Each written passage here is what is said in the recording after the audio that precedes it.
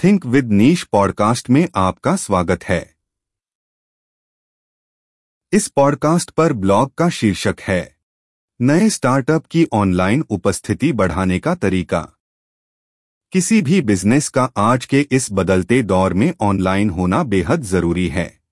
यहाँ तक कि अगर आप ऑनलाइन से जुड़ा व्यवसाय नहीं कर रहे हैं तो भी आपके लिए ऑनलाइन उपस्थिति दर्ज करवाना बेहद जरूरी है। व्यवसाय के किसी न किसी मोड़ पर व्यवसाय कर रहे मालिक को इस बात का अंदाजा जरूर होता है कि उन्हें ऑनलाइन मौजूदगी दर्ज करानी चाहिए। बाजार में आजकल ज्यादातर लोग ऑनलाइन मौजूदगी दर्ज करवा चुके हैं और अपने प्रतियोगियों से अलग दिखने की श्रेणी में यह काफी अच्छा काम करता है। आज हम आपको इस लेख के माध्यम से बताने वाले हैं कि कैसे आप अपने नए स्टार्टअप की ऑनलाइन उपस्थिति को बढ़िया बना सकते हैं। ऑनलाइन उपस्थिति के लिए योजना बनाएं। जब आप अपने स्टार्टअप को चलाते हुए एक वेबसाइट बनाने और सोशल मीडिया पर उपस्थिति दर्ज कराने की प्रक्रिया में होते हैं तो यह एक चुनौतीपूर्ण लक्ष्य होता है और इन सभी चीजों को एक साथ करते हुए आप परेशान हो सकते हैं।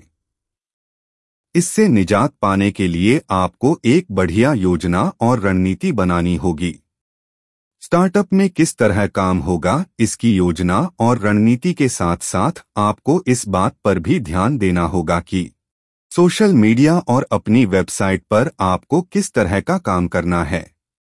आपको तय करना होगा कि आप लोगों को क्या दिखाना चाहते हैं। इसके लिए आपको काफी शोध करना होगा। आप अपने प्रतियोगियों की ऑनलाइन उपस्थिति से भी थोड़ी सीख ले सकते हैं, लेकिन अगर आपने ऑनलाइन उपस्थिति के लिए योजना और रणनीति नहीं बनाई है तो ऑनलाइन मौजूदगी में आप खुद को विफल पाएंगे। उच्च स्तर के कंटेंट बनाने पर ध्यान दें। आपके व्यवसाय की ऑनलाइन उपस्थिति अच्छी रहे, इसके लिए आपको उच्च स्तर के कंटेंट बनाने की जरूरत है। यह आपके स्टार्टअप को सफलता की तरफ ले जाता है। इसलिए उच्च गुणवत्ता वाली सामग्री का निर्माण करना बेहद जरूरी है। आपको व्यवसाय के लिए और अपने ग्राहकों के लिए उच्च स्तर का ऐसा कंटेंट बनाना होगा जो सूचित भी करता हो और शिक्षित भी करता हो। इसमें आपको समय लग सकता है, लेकिन आपको इसके लिए समय और पेशेवर लोगों की जरूरत पड़ेगी। यह आपको तय करना होगा कि आप अच्छे कंटेंट के लिए पेशेवर लोगों को चुनते हैं या फिर किसी अच्छी मार्केटिंग एजेंसी की सहायता लेकर इसे पूरा करते हैं। ध्यान दें कि आपके लक्षित दर्शक क्या चाहते हैं। व्यवसाय करते वक्त अपने लक्ष्य को पाने के लिए दर्शकों तक पहुंचना, उनकी बात को समझना और यह पता लगाना कि आखिर वे क्या चाहते हैं, आपके स्टार्टअप के लिए बड़ा ही महत्वपूर्ण है। जब आप एक पेशेवर ऑनलाइन उपस्थिति बनाने पर ध्यान लगाते हैं तो यह महत्वपूर्ण है कि आप अपना ध्यान और प्रयास इस बात पर रखें कि आपके दर्शक क्या चाहते हैं और क्या उम्मीद करते हैं। दर्शकों के बारे में ना सोचना और उनकी प्रतिक्रिया ना लेना आपको हानि पहुंचा सकता है। ग्राहक ही आपके व्यवसाय को चलाते हैं, इसलिए हमेशा ग्राहकों के बारे में सोचकर निर्णय लें। आपके प्रतियोगी क्या करते हैं, इस पर भी ध्यान दें। हर व्यवसाय में आपके प्रतियोगी जरूर होते हैं। अपने प्रतियोगियों से आप किस तरह निपटते हैं, यह आप पर निर्भर करता है।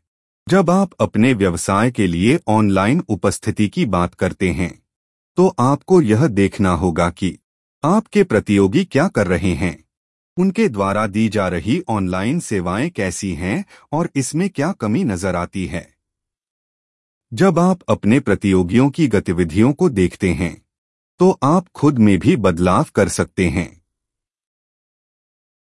उम्मीद करते हैं कि अगर आप नए स्टार्टअप की शुरुआत कर चुके हैं और अभी तक आपने स्टार्टअप के लिए ऑनलाइन उपस्थिति में कदम ही रखा है तो यह उपाय आपको जरूर ऑनलाइन विधा में वरिष्ठ बना देंगे। हमारे पॉडकास्ट चैनल से जुड़े रहने के लिए धन्यवाद।